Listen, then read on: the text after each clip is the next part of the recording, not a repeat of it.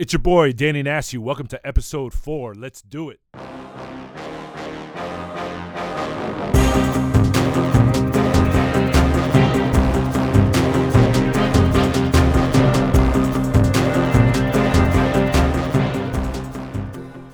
Welcome to the podcast. It's your boy, Danny Nasty. And I got to tell you guys, I am so excited today, and I have been excited for the last week because the individual that's here today gave me a call, and I was just incredibly taken back by it because I thought in my mind for sure that I would love to interview this person. And I guess I never thought to give him a call to make that happen because he called me a couple days ago, and he was on my Instagram. He's seen what I've been up to, and he was like, look, I want to do this podcast with you.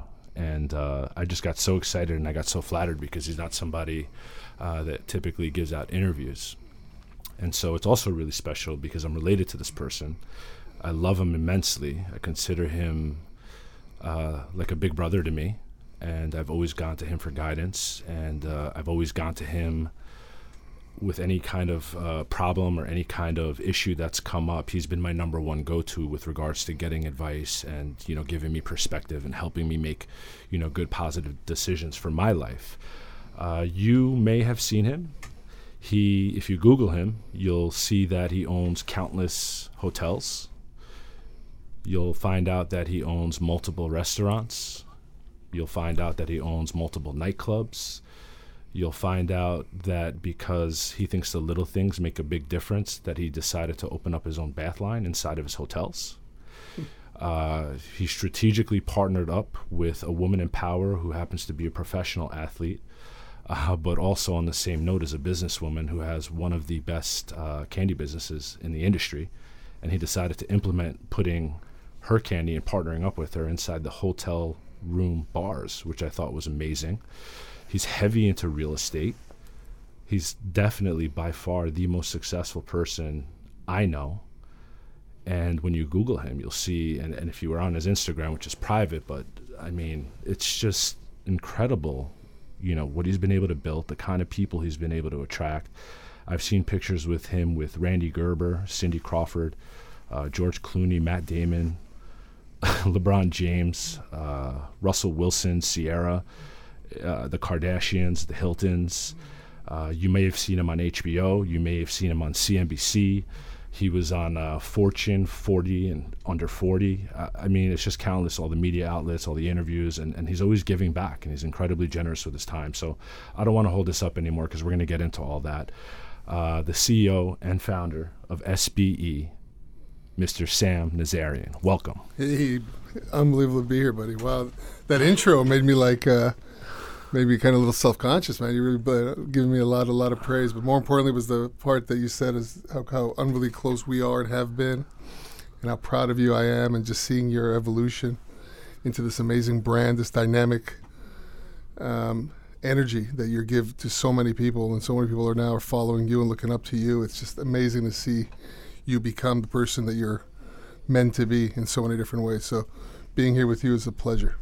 Thank you so much, man, and I love you so much. You know, when I spoke to you a couple days ago, I told you, you know, when we got into this conversation, I wanted to start, you know, back at that Nextel time, because I remember you told me that story, and it was one of the most incredible stories I ever heard. And you said you wanted to take it back to college. So, you know, why don't you go ahead and start there? I mean, listen, you know, my story is no different than most people's story. I think, you know, the challenges we all face at different milestones in our life. I always feel like, look back, I'm 43 last week, and, you know, I started really young, you know, wanting to be entrepreneurial, wanting to be ambitious, but not even knowing what the hell that meant, right? It was just innate in me, you know, even in high school, you know, selling, you know, fake IDs and just trying to be in the flow, having casino night, having, you know, it wasn't necessarily about the money. It was just about the acknowledgement that you could create something. And, you know, when I went to NYU, and I came back to USC, and, you know, I felt that at that point in my life, it was a real kind of, you know, there was like almost like a level that I couldn't break into the next, you know, the next chapter. And I was kind of stuck. And when I started really understanding the world of cellular, my dad and and my brother were big parts of a technology company. But when I started understanding kind of this evolution of mobile phones, and it really was back in 1990, 94, 95, 96. Everyone had their flip Motorola's, and everyone we used to beep them. This is before your time. You beep me and I'll call you back, right? I had a beeper. Yeah. So I mean, now kids are like, they don't know what it'll be. It's like more of like an antique than anything else. So understanding and just being at the right place at the right time, which is generally what most unbelievable moments happen in your life. But being at the right place in the right time for me also was I was at the right place at the right time with the right ambition. Because when somebody walked in and showed me this Nextel phone that had a walkie-talkie and you could talk for free for so many miles, and I knew what that meant because I knew how regular cellular worked at that time. And it was a small little company called Nextel, and just started, had a couple 100,000 subscribers around the country. And literally that moment, light went on because I was ready to appreciate what opportunity I thought that meant just based off of knowing the market. And it took me about 9 months to convince Nextel to give me a license. Can you tell that part of the story? Because there was, there's a part of your story where you... Well, I found out that Nextel, I was in L.A., was based out of Long Beach, California. They had a huge office there. And they weren't giving sub-dealers or licenses. They were just selling it business to business themselves. And I found out who the CEO was, and I found out who the guy was. His name was Troy Knuckles. I'll never forget his name. And I thought he was more of a casino like Pit Boss than the CEO or kind of a president of a company. And I went down to Long Beach, and I stayed there. I stayed there for, I think it was a week until he'd see me. Every day I went to the Long Beach office. I remember like it was yesterday. I was 19, 20 years old. And finally the secretary comes down here. I'm a big Persian guy going to Long Beach, in a very kind of a traditional neighborhood with in the lobby of an office building that had Nextel up top. And met with the guy, and we met with his assistant. And she finally came down and said, Mr. Knuckles is not here. Mr. Knuckles said, I know he's there. Trust me. Just give me 10 minutes of his time. And she goes, he's not here every day. I just went there, breakfast, just hung out, went to lunch, came back till 5 o'clock and crashed. Came back the next day. So about 4 days. And then finally, one morning he came down from the elevator. And he said, listen, I heard you were here. I don't know who the hell you are. I actually wasn't here. My dad died. This is what he was telling me. And I just got back from the funeral, so I wasn't trying to avoid you. Tell me why you're here. And I said, listen, I know what your product can do. I know I can sell it. I want a license. And, I come from the world of cellular. I didn't tell him what my background was with my dad and Qualcomm and all that. But I said, just give me a shot. And for 1 year, I'm not your number one sales, distribution platform, if you will, because they didn't have individual sales people that within Nextel they did, but they didn't have a third-party license. Then I'll give you the license back. And he goes, all right, here's my card. Let's talk. Luckily, at that time, I built some friends, some of the Lakers that were my friends. And so kind of I had built that side of knowing how to take people to the Staples Center and have a good time and so forth and so on, and showing them kind of the level of organic marketing, as you just call it today. And Troy came up. We met. He gave me the license. And within 3 months, we're up and running a business at 75 salespeople within a year. We're selling 1,200 lines of activations a month. We're the number one dealer in the whole Nextel platform within a year. So, not having a business degree really at that point, not having any infrastructure to lean on, just went and leased an office space in Culver City. It was an old warehouse space, and next thing you know, I had 75 guys in the back selling Nextel phones business to business. So it's crazy thinking about it now, but I had no business doing it, but just I had the sheer will and the ambition. Where do you think that will and ambition came from, especially when you didn't know what your purpose was? Like you had that moment, the light went off, you're like, holy shit, this is what I need to do. What do you think that was? Listen, I mean, I was always, I was an athlete my whole life. I played basketball here for NYU. I played basketball my whole life coming up. So there's a level of kind of that competitive nature that's always there. For me, it was always having a clear goal, and I knew I could beat it. It was the areas that I didn't have a clear goal that was always an issue at that time. The kind of lulls, it's like you hit a goal and then what, and then you kind of fall off. But I think it's a good question. I think, listen, culturally for us, me, I was a first generation immigrant. I grew up in in an environment that didn't really like having all these Iranians come in 1979 So they always say, those first-generation immigrants always have a hustle in them. I mean, your dad, my uncle, he had it when he first came, and my dad. So I think, the level of association, the level of being kind of perceived as your welcome, whether that's through success, whether that's through creativity, whether that's through impact that you do in the communities. But, as a good member of a very strong family, my ambition, I think, was just sitting around the dinner table, listening to conversations, working every step I could, working for your dad many summers, and your uncle in the basements of his buildings He's with your antiques. uncle too, buddy. Huh? He's your uncle too. Sorry, exactly. Our uncle and your dad. But those are poignant moments. I mean, I'm 12 years old, 13 years old, working in your dad's basement, packing antiques and loving it. Yeah. Getting $20 a day. Where my friends are going to like summer camp or getting manicures and pedicures, I'm in the, meeting some of the best guys. I'm 12 years old meeting, some of the guys that used to work for your dad for many, many years, and just learning life through them, and the hustle. To me, it was always the hustle. My energy drew to that. Yeah, I mean, you're really just cut from that cloth, Right. And the thing I think that's like the most special about you is anytime I've ever walked into a restaurant with you, anytime I've walked into a nightclub with you, a hotel with you, you have this energy, this essence about you where people are just so drawn and attracted to just being around you because of your personality, your energy. You're like this big light that comes into a room. And I'm not saying that because you're my cousin. I'm not saying that because you love me. But there's something really special about you. It's something, whether you believe in God or universe, like this gift that you have for really having an art of being able to just connect with people. You're being too kind. I've been lucky enough to be surrounded by a lot of people who taught me that. So, all right, so let's keep it moving. What happened after Nextel? So after Nextel, I sold my 50% stake in Nextel. I had a bunch of guys that were my partners on the other 50%. So I sold them the business and kind of went back in, sat down with my dad and my brother, and really started focusing on real estate, even though we weren't really a real estate family.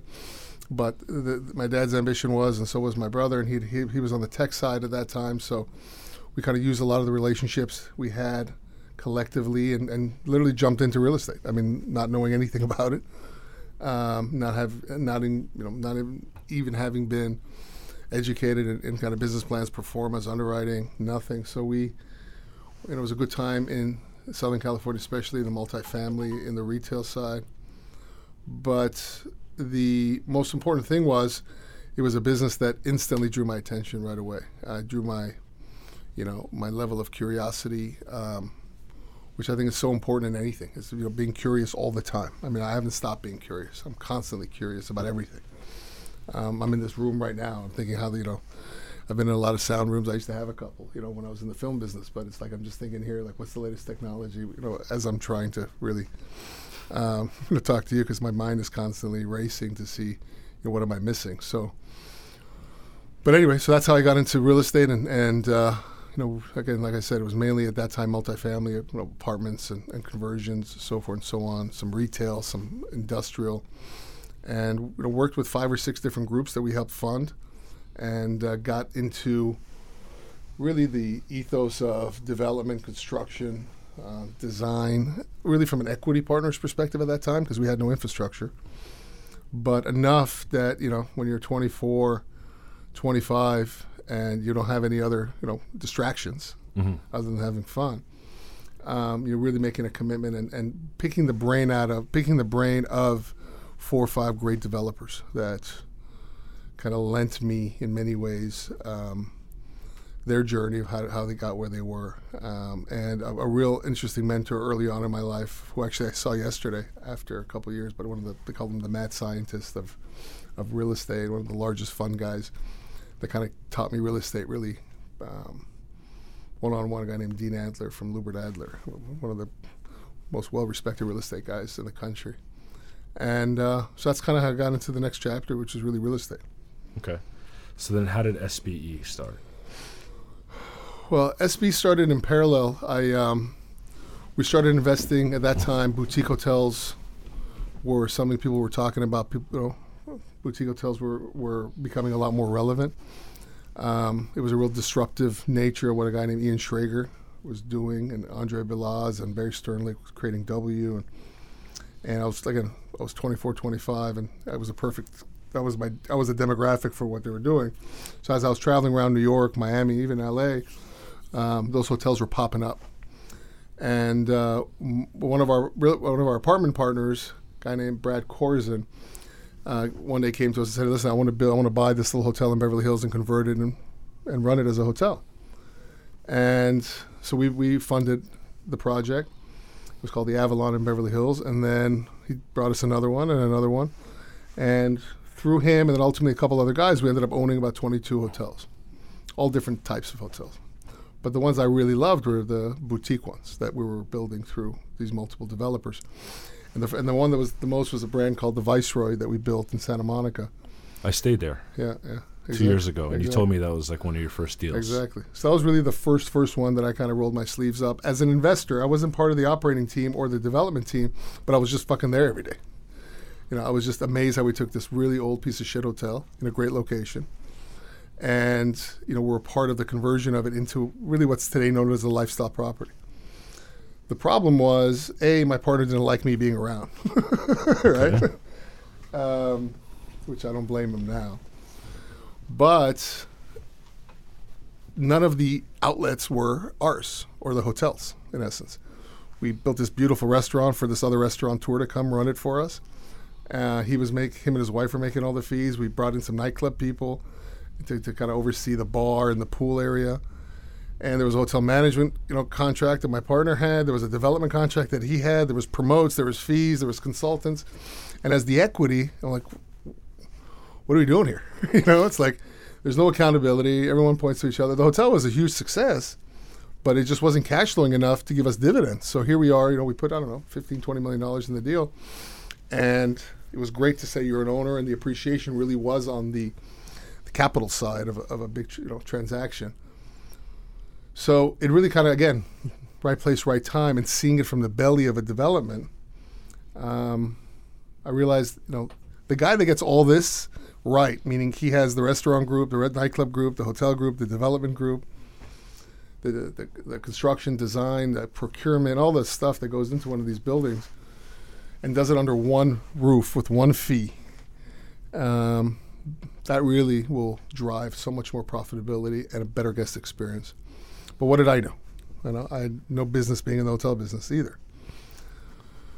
So, I started SBE. I remember having the conversation with my dad. It was December of 99 or something like that. And I said, Dad, we're not operators. We fund operators. That's kind of our business.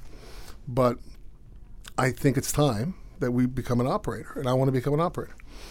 And, because, listen, the economy was getting really good back then. Our equity was a little too expensive now for these developers. They were going to refi instead of 60% loans. They were getting 80% loans. The hedge funds and the private equity guys were now a little more liberal with their checks. So our expensive equity was not as attractive. So now, we're dealing with 4 or 5 developers in all these different categories, residential, retail, whatever it was, and hospitality. They're like, yeah, you guys were great. You guys were here when I started, but I just got, Goldman Sachs to give me a 90% loan, or I got, Credit Suisse to give me a 95% loan, right. So my promotes look better. This looks better. I don't need this capital anymore. So it was getting a little annoying, because for me, I was a very loyal person, and I saw our development partners, even though we didn't own any of their operating businesses, weren't showing us those deals that we helped them secure early on. So I started SBE with the intention of having a fully integrated platform, knowing that that's what would be cool, but not knowing how the hell I was going to ever do it. Right. But that was the idea. That was the ambition and the goal back then. So we had bought a hotel in South Beach in 2004, which is now SLS South Beach, called the Ritz Plaza. We had bought a hotel in Beverly Hills, which is the Meridian, which is now SLS Beverly Hills, but there were kind of 2 decrepit buildings in really good locations. And so I created SBE with the intent of bringing all this under one roof.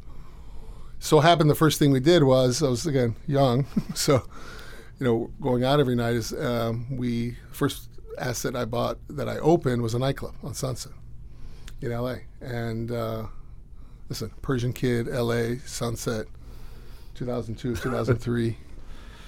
Never easy. Right, with promoters back then, and kind of the, you know, that world was all promoter driven. LA was a sleepy town back then, not like it is today. There's maybe one or two operators. Most of the guys that own the clubs would hire these promoters, and the promoters would just take advantage of them for a year and 2 years, and then move on to the next building. Right. So the idea there was, imagine if you own your own clubs. Don't go raise equity like everybody other club owner does with like 500 investors. Put your own money up. Create the design, create the experience, do something at that time which was not happening in LA, which was bottle service, and really creating an experience for a consumer, just like in Europe.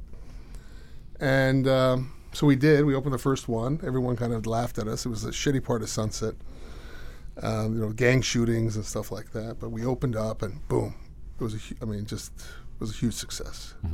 I mean, every celebrity at that time, J-Lo, Ben Affleck.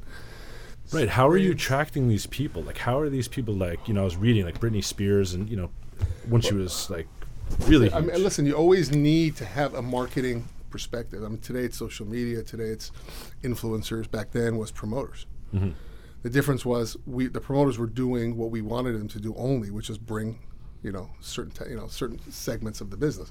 Bottle spenders, pretty people, and celebrities. Right. Now, LA at that time was full of celebrities. It was before reality shows. So the celebrities would go out, they'd feel comfortable. Paparazzi was there and there, but it wasn't like today where they bombard you with video. Back then it was just pictures. There was no smartphones. So, you know, it kind of was like just a lightning in a bottle moment. The reason I think they started coming and kept coming was how we treated them. Because at the end of the day, it was owned by one guy. And for me, we weren't trying to really whore them out in the sense of, you know, publicizing they were coming and what they were doing and so forth and so on. We kept it, you know, a very, very, you know, classy environment for them, and they felt comfortable and they felt safe. I think that's probably one of the reasons they kept coming back so much. You know, we made sure the security was there, made sure that we weren't cutting corners. We worked with the city, we worked with LAPD, worked with the mayor's office, just because of the family dynamic. We had to be very careful. But through time, then we bought another club 6 months later. Bought another club 6 months later. Bought another club 6 months later. So as I was building this infrastructure for a hotel company and signing designers like Philippe Starck and finding chefs that were in the valley that nobody could sign like Katsuya, finding guys in D.C. with a couple of restaurants like Jose Andres, who now is one of the biggest chefs in the world. And I got to say, the experience, I remember when I stayed at the SLS in Beverly Hills, you sent me an incredible surprise, and the experience, the food, the environment. I never experienced anything like that. Yeah. And I had such a great time, and I was with my wife alone, and we just had a blast. Yeah. Really just a beautiful place. Well, listen, I think at end of the day, we're in the business of creating memories, right? Yeah. If you can create a memory, if you can reassure somebody, it's like anything else. I remember listening to one of the best hoteliers in the world say, if you can make somebody feel good about something very fast, you own them. Right? Think about what other things make you feel good about you very fast. For your first shot of tequila, right. And so your first, you know, cigarette in case you smoke, or if you can make that connection, soda, whatever it is, right? For us, when you walk into with your wife or your girlfriend, you know, before you got married, or you want to impress somebody with a client, right? If you can make them feel good very fast in that particular place, right, and that brand, then you always have a special connection. It's like you always say, I came in here and you felt special. That's kind of this three-dimensional level of loyalty. A lot of companies today, their loyalty is, okay, how can I buy you? I give you points, upgrades, this and that. Yeah. Then it's a commodity business. But for us, if I took you back then and said, all right, now you're staying at SLS. Okay, there's other great hotels. That's fine.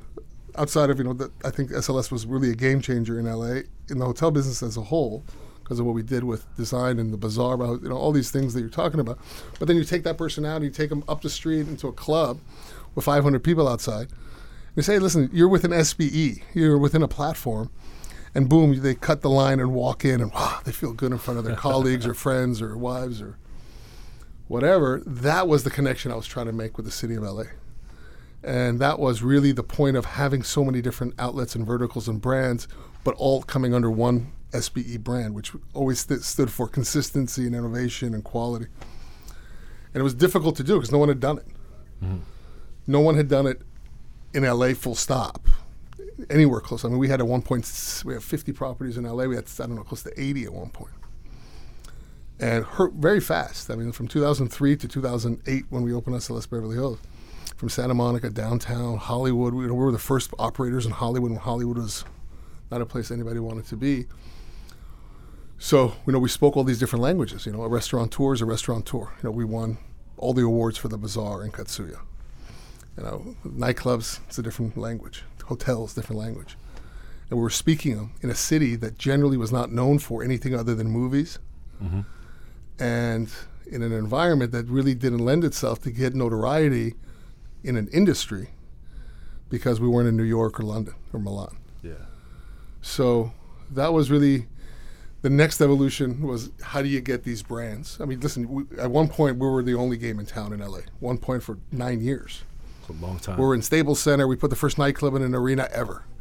I mean, the Staples Center, 270 events a year. Then everyone started putting nightclubs in arena. We were always thinking, how do I look at this objective with the same lens, right? How do I turn this, the same way people have been looking at multifamily or branded residence or whatever, the same way. How do we twist it a little bit with the same basic fundamentals? But why can't we push the envelope and say, why can't you do this? Mm-hmm. Why can't your amenities make money in a branded residential project? Right. They all lose money, right? They're just more of a. So that lens led us to open up in South Beach. Then mind you, in the middle of this, we had a little recession mm-hmm. in 2008 to 2010. And, but in 2012, another milestone was opening up SLS South Beach, which really kind of showed us that we can operate in another state across the country. And that was a game changer. It was the first hotel to open in Miami Beach after the recession. And boom, injected it with all this content that we own. Mm-hmm. Back to the Viceroy conversation, Hyde and Katsuya and Bazaar. And then it just kind of took off from there. It sure did. And now we're in Bahamas. I was just looking at my Instagram before you came here for the interview. I have a friend of mine that lives in Boca Raton. Uh-huh. He's in the SLS in Bahamas right now, and he's shooting a video of the views from his hotel room. And I just thought it was crazy that I was just seeing that right before I'm interviewing you. You got Buenos Aires. You've poked into the Middle East now. I mean... Yeah, we're operating in 9 countries now. We have 180 properties. Next year, we'll put up another 45 properties between hotels and restaurants. Branded residences is a big part of our business. We have sold $2 billion of branded residences to date, sold and delivered. We have another $3.5 billion coming out of the ground. And so it's a scalable platform now. So we bought Morgan's in early December 2016. The company Ian Schrager that I looked. So we bought that company. Mm-hmm. Took it private and integrated that within SBE, so brands like Delano and Mondrian and Hudson. And now we're just we're intellectual property company in many ways. We're a brand company with management, and we're in the lifestyle space that's now really heated up. I mean, everyone now talks about lifestyle. You talk to the CEO of Ford But do you feel like you started that conversation? No, I don't think. I mean, I think what people have realized is when I started, there was no internet. I mean, there was, but there was no Amazon. There was no Walmart. There was no Marriott with 1 million rooms. There wasn't Airbnb. There wasn't, Bookings.com and Expedia and Travelocity. So the world's gotten much smaller, but it's also gotten much bigger at the same time, right? So for us, how do we differentiate is exactly what our consumers who are the most apt to spend the most money, right? Somebody who wants to be at a certain hotel, who wants to have a certain experience, isn't necessarily going on Hotels Tonight, like waiting for the last bid. Yeah. And some of those customers are, and we have hotels for them as well. But I think lifestyle is more of a state of mind than an actual demographic, right? Mm-hmm. And I think if you can be somebody that is as vulnerable to a market correction or a commodity pricing or a union contract versus somebody who's really had the courage to create a brand that people can connect to, that's what lifestyle is, right? Because it's really, it's in many ways it's a representation of the person who envisioned it, right? So when you walk through a property, you can see it's almost like a story, right? Yeah. But when you go through DoubleTree, you're not seeing a story. Right. So what do consumers want? What do they want to be associated with? What are brands now looking to get this next buyer? They call it millennial, but they don't exactly know what the hell. It's just a word they made up so they can be in their board meetings and talk about this category. So they're seeing they're losing relevancy because millennials aren't watching TV. They're not listening to radio. Their TV is Instagram. Mm-hmm.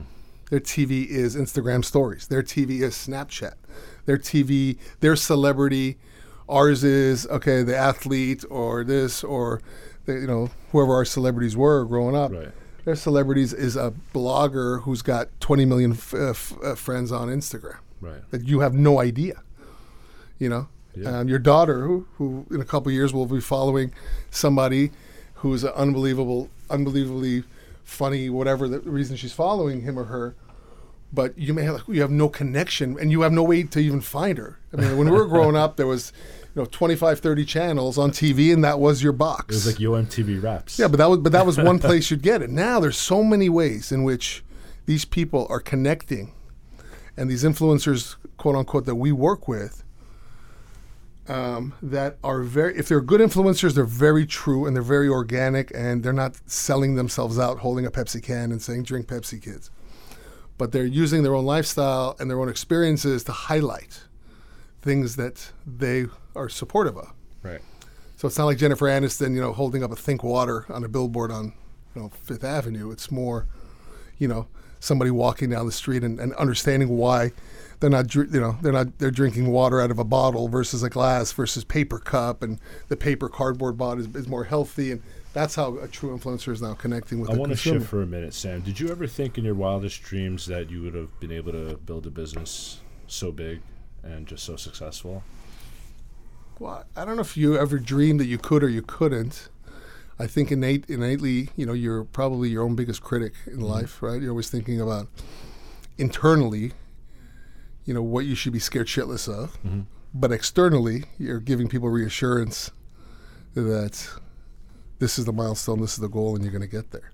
So was this your vision, what you've accomplished? Listen, I've been through a lot, man. I mean, I've been through recessions. I've been through fun times. I've been through bad times. I've been through a lot of things. I mean, there's 50 brands that didn't work that we're not talking about. There's 50, situations that haven't been so, off the wall successful or lightning in a bottle. So I think you get beat up, and then you get the adrenaline. You get beat up, and then you get the adrenaline. The thing that constantly keeps me is curiosity, right? Mm-hmm. I don't come from a hospitality background, but I'm in the hotel business. I can't cook you an egg, but I have 150 restaurants. Mm-hmm. I cannot mix. I'm not the one that's going to say that's the next guy on music or that's going to be the next band. But I've been able to, reshape nightlife, at least in the West Coast, and be one of the largest operators in the business. Full stop. Maybe the Tao Group and a couple other guys bigger than us ever.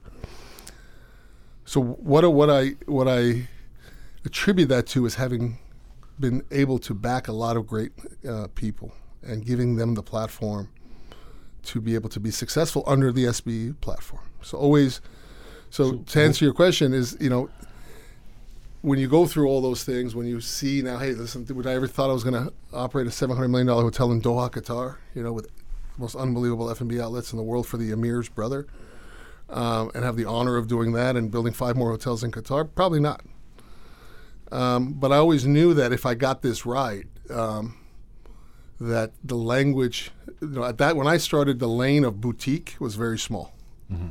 Everything else was full service luxury, and then, kind of the Hiltons and Marriotts. Now lifestyle is the biggest lane, and we're at the right place at the right time with these brands, with this culture, with this kind of eco-centric type view of not just looking at you as a hotel customer, but looking at you as all your spend. Are you proud of yourself? Being proud of yourself is, I think it's overrated to be proud of yourself. I think prioritizing the things that make you happy. A lot of things now that make me happy are much different than made me happy 5-10 years ago.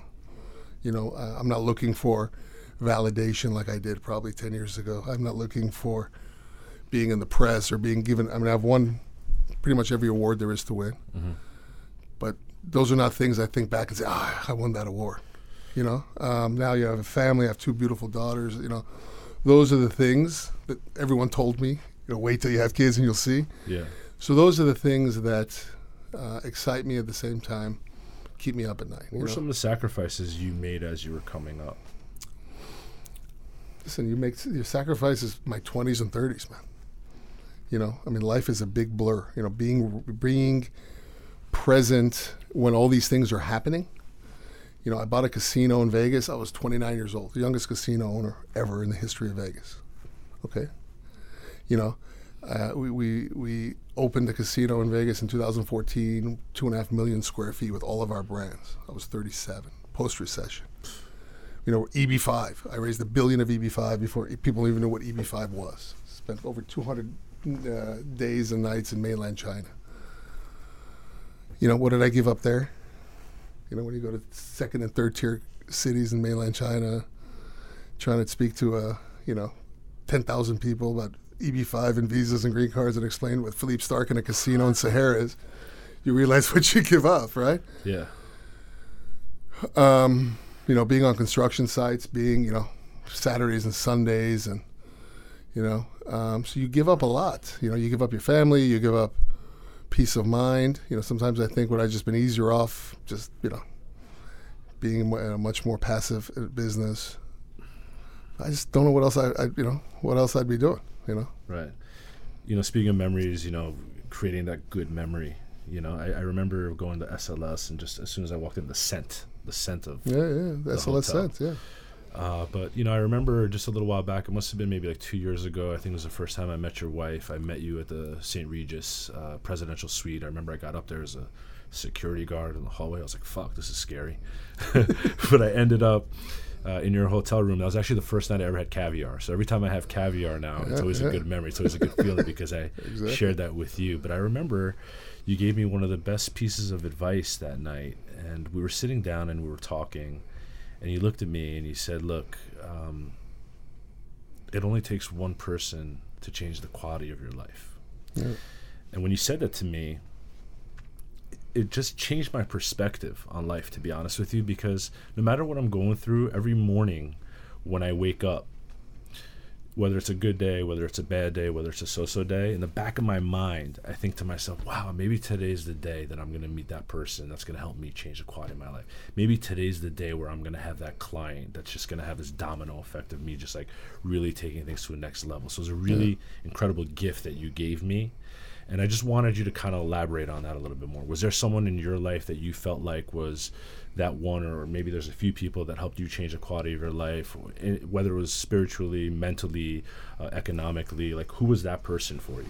Was there a person Listen, like that? They are, and I think, you know, the caveat to that story, and I remember that day when I saw you and I was so proud of you doing what you did and following your passion and breaking from kind of the traditionalities and getting to what you're doing today.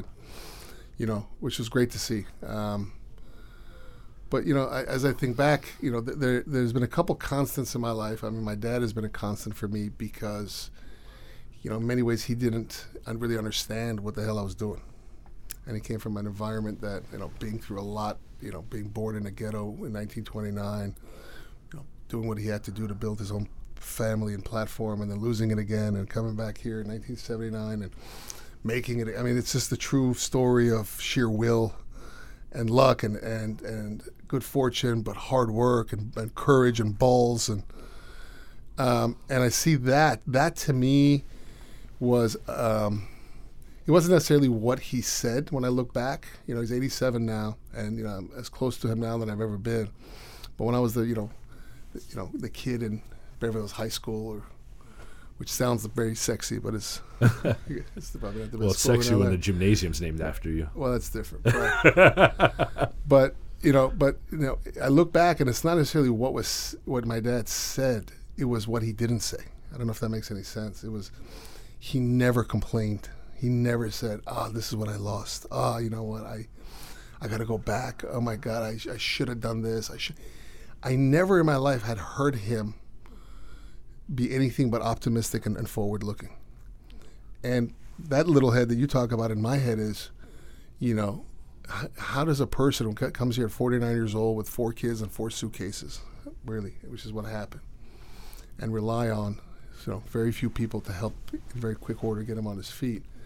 How does someone like that, how would they react in an environment that I'm in now? How does that optimism, because as a leader, you have to be optimistic. We have over 8,000 employees now around the world. By the end of the year, we'll have 10. If I'm their leader, how can I relate to them, whether they're a busboy or whether they're an executive? And let me ask you a quick question, not to cut you off. What do you look for in the team members that you're hiring, number one? And number two, how do you keep a sense of, or do you keep a sense of community within the SBE brand and everyone that's under that umbrella? I mean, that alone is a question I don't think anyone can answer correctly, because when I started SBE, it was a family. It was, a couple guys, we were in the nightclub business. We're, really that was the first kind of operating piece that took off. And I was 25, 26 years old. It was a different environment. You were a different profile. I wasn't a CEO of a big company. And as that culture grew, and you were really hiring your friends, or people that became your friends, right? You're hanging out, you have barbecues, and all this stuff you see in small companies, that were very city specific. But then when Miami came, that changed it a little bit. Now then Vegas came, and that changed it a little bit. And the profile, then the target on your back gets a little bit bigger. And you have to be much more, you learn something about compliance, and you start learning about Nevada Gaming Control Board, and you start learning about, different, Miami's a different city than LA, and who can you trust and who can you not, and your relationships evolve, your business evolves, but maybe the people that work for you don't evolve, and now you got to make tough decisions. And so I think, to answer your question, I have been generally very good at understanding what a culture needs to be, but I've been probably 50-50 on picking people to help continue the culture that I've had. So I've had to make a couple starts and stops with people and executives and strategy in the environment, because, listen, end of the day, we have to be a company of innovation. We have to be a company of creativity. We have to be a company of courage and taking risks. At the same time, we have to have structure, because that's what our lenders and our partners demand of us. How do you do both? And how do you do it where you're not out every night? Right. Making sure that this guy's not pushing the limit in one business, that gal is making sure that we still have a culture that's creative and a place people want to come to work. I mean, you're seeing it now. You're seeing it in Facebook and Google and all these tech companies now that are, that they see their leaders are getting too political or not political enough, or trying to unionize. You're seeing it with Uber. We're seeing it with WeWork. You're seeing it with these disruptive brands. And, they go through this moment in time where culturally they don't know, what they want to be anymore. Do they want to be a huge bureaucracy? Do they want to be a place where everyone can hang out on the couch and work with their laptops, Yeah.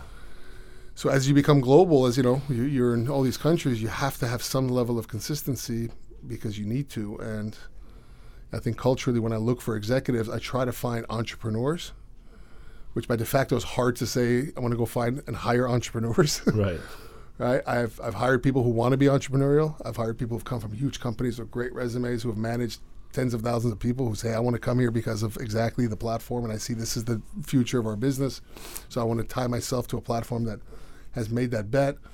But they go back to their old ways. Right.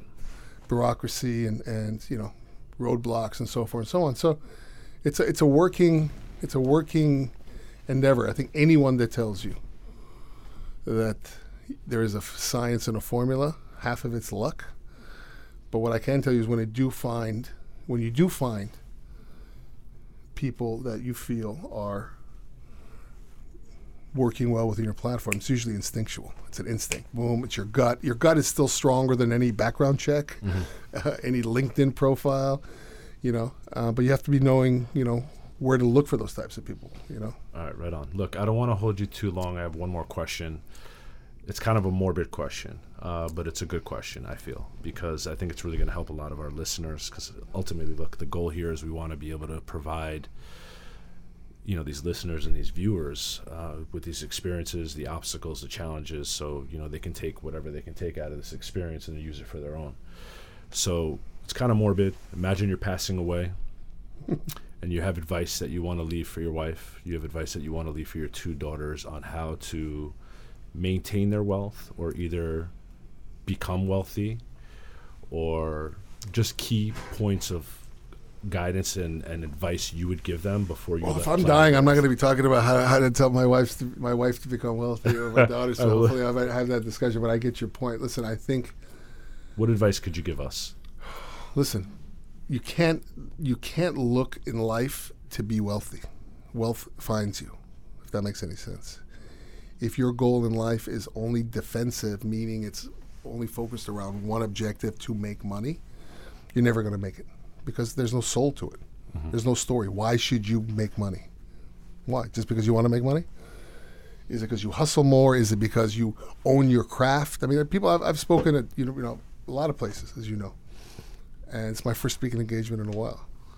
Thank you. But this is more of a conversation with one of my family members that I love and I'm proud of. So, love you too. But as I sit here, reflecting on it, money and wealth and fame is a byproduct of your passion, right? Think about the people that have been successful. Think about the roads and journeys they've been on. Because what I still do, and the one thing I'll tell you, is what I still do, instead of going out Friday and Saturday nights, I'm on YouTube and I'm looking at documentaries and I'm learning about people's past. I was watching last night. I came back from dinner and I was watching the story of J.P. Morgan on YouTube. Hour and 45 minutes. I couldn't go to bed. It was not the most well-crafted documentary you've ever seen. But as I was this one guy, J.P. Morgan revolutionized, banking, revolutionized, everything. From being one of the biggest philanthropists to one of the biggest. Anyway, to me, that was like, I learned 5 new things I never even learned, that I even didn't know that I didn't know.